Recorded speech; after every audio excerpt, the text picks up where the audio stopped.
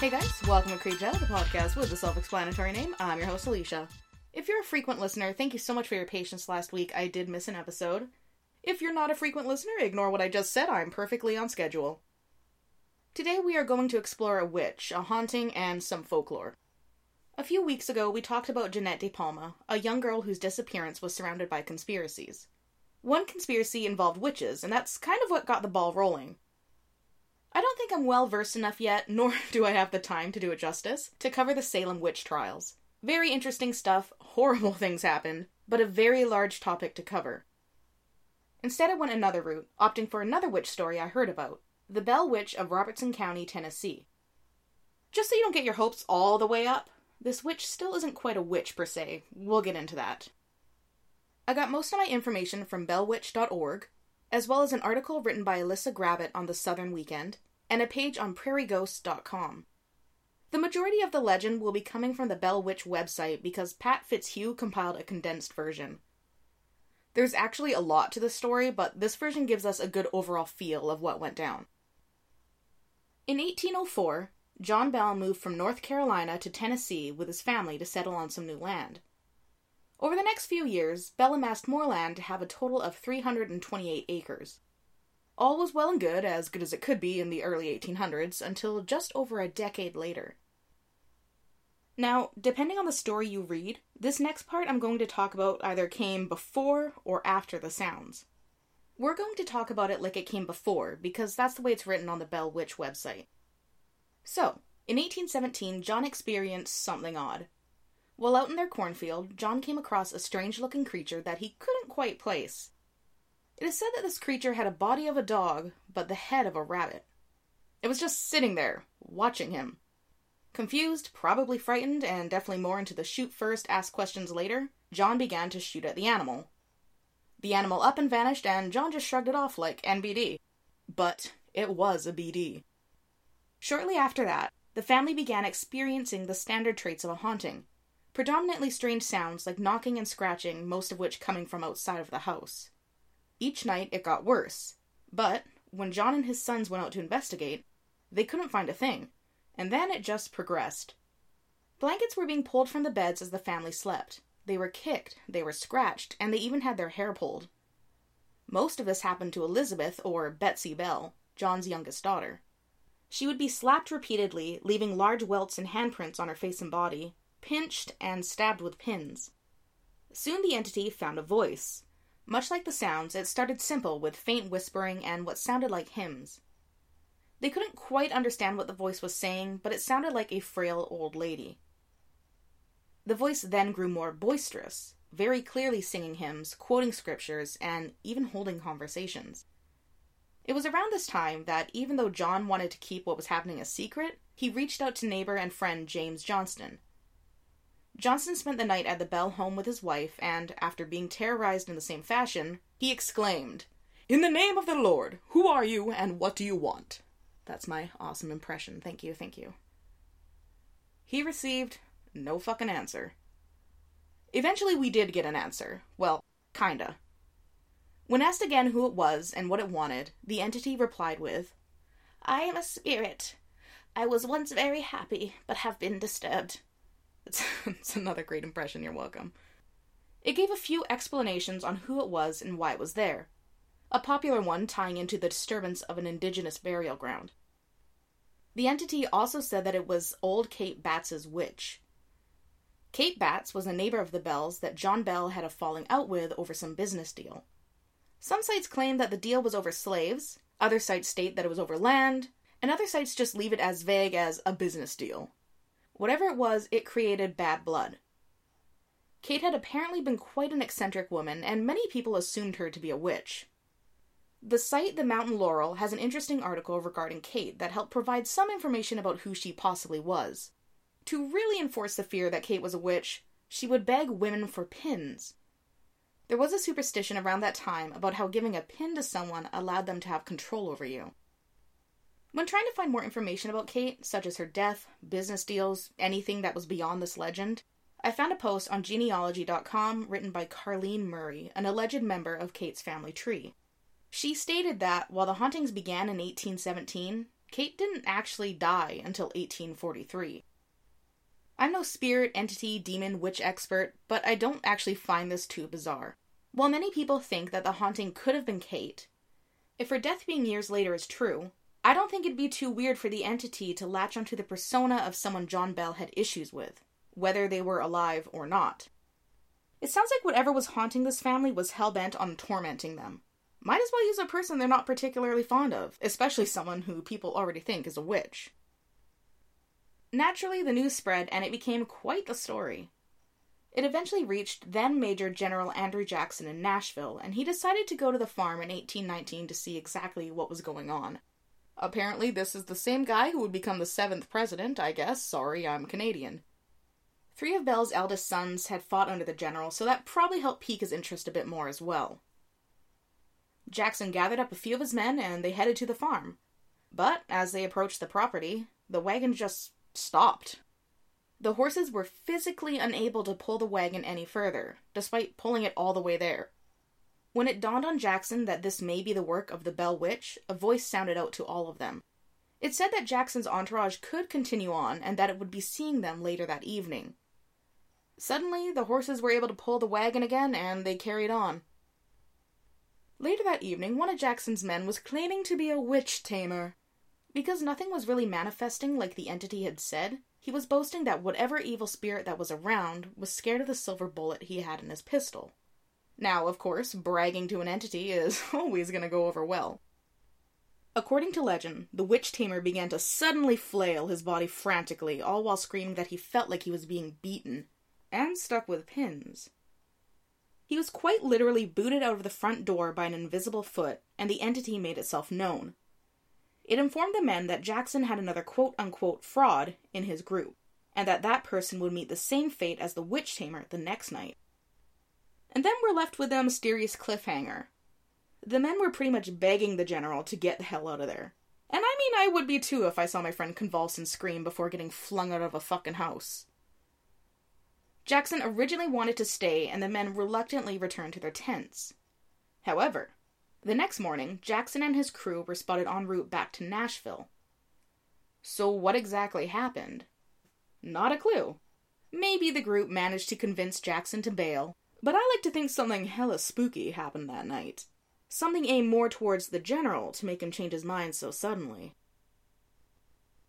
We're going to jump back to Betsy now, the youngest daughter.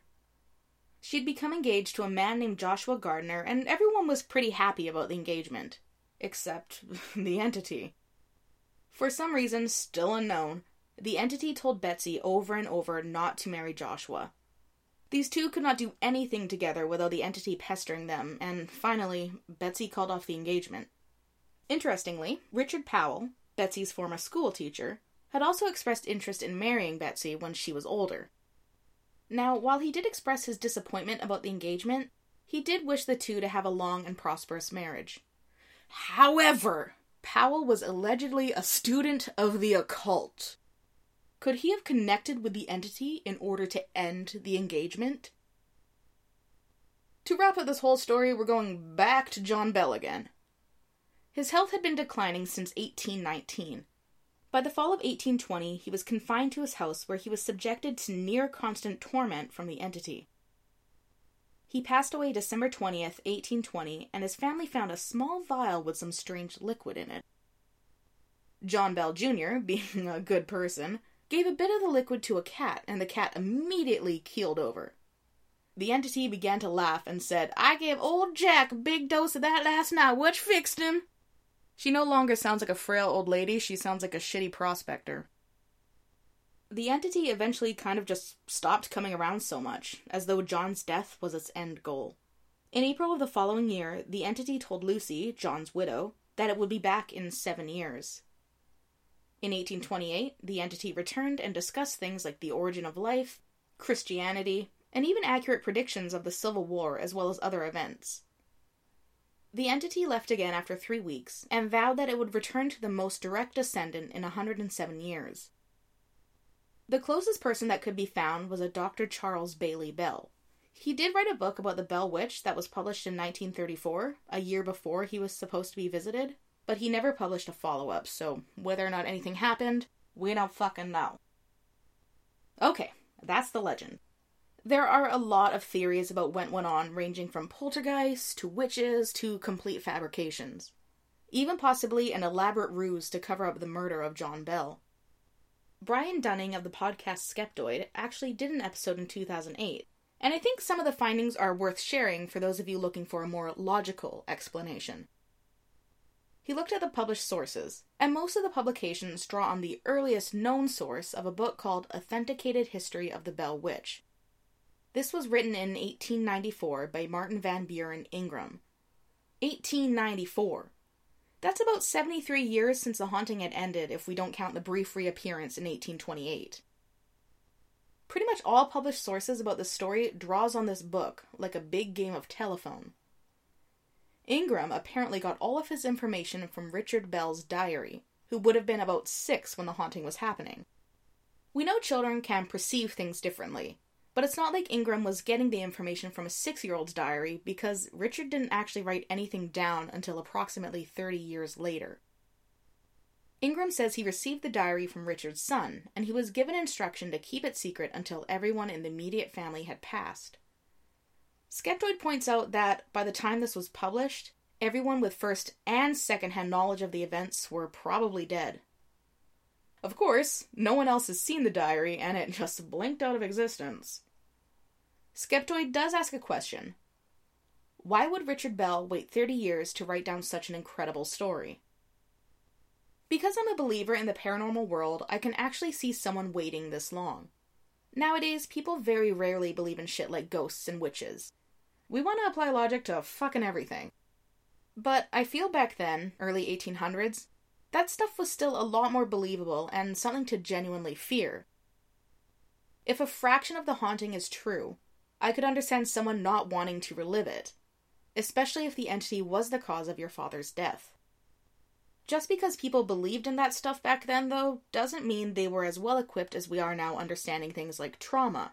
So I can see a sweep it under the rug type of mentality. I'm sure, much like now, there was also a stigma of not wanting to seem crazy.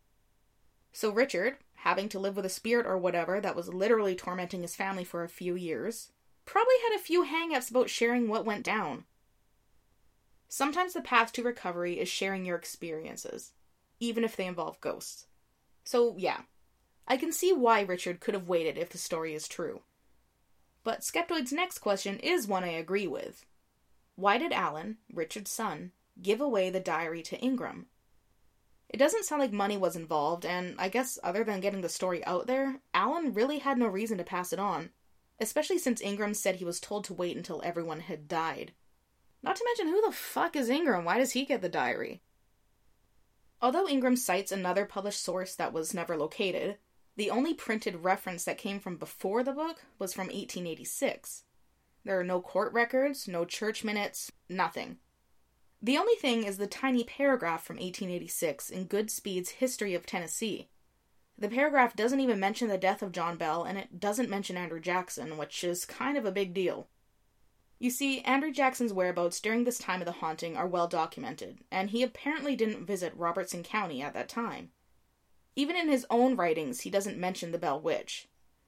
You would think that someone who has logs of his whereabouts, as well as personally written documentations, would have at least made a nod to being in the area. Now, he could have easily left these details out, whether it be from embarrassment or shame, because it seemed like they had fled the area, but there would probably be some documentation written by someone other than Jackson. Anyway, that's about it for the Bell Witch. Well, about it for this episode. There are many versions of the legend, as well as a bunch of other events that allegedly took place. I also found some mentions about the Bell Witch Cave that I'm going to very briefly cover courtesy of Wikipedia. Some sites I read said that the cave had nothing to do with the story at all, but apparently the cave sits on the property that the Bell family used to own. It is thought that this cave may be where the entity eventually fled to when it left the family alone. It's kind of weird because the legend involving the entity and the cave actually says the entity helped a child. Betsy and some friends had gone exploring in the cave when they were young, and one of the boys got stuck. The boy felt hands wrap around his feet, and he was yanked out of the hole he had gotten stuck in. Then the entity began to lecture the children like a scolding adult. This is the same entity that liked stabbing people with pins and, murdered John Bell. Fake, real, mean, or just likes to lecture, I'll leave that up to you. Also, I went into this episode with the notion that the Bell Witch partly inspired the Blair Witch Project. I was trying to find more information other than the throwaway line that was literally, "This story inspired the Blair Witch Project," but I couldn't come up with much. In my snooping, however, I discovered the name Moll Dyer, apparently another alleged witch that the Blair Witch Project took inspiration from. Future episode, maybe? If you have any questions, comments, or concerns, you can contact me at creeptoutpodcast@gmail.com, and of course, follow on Facebook and Instagram at creeptoutpodcast. If you like what I do, want to hear more of what I do, and want me to do more of it, like, follow, subscribe, do whatever you do on whatever platform you're listening on. Thank you so much for tuning in. Keep creepy. I'll see you next time.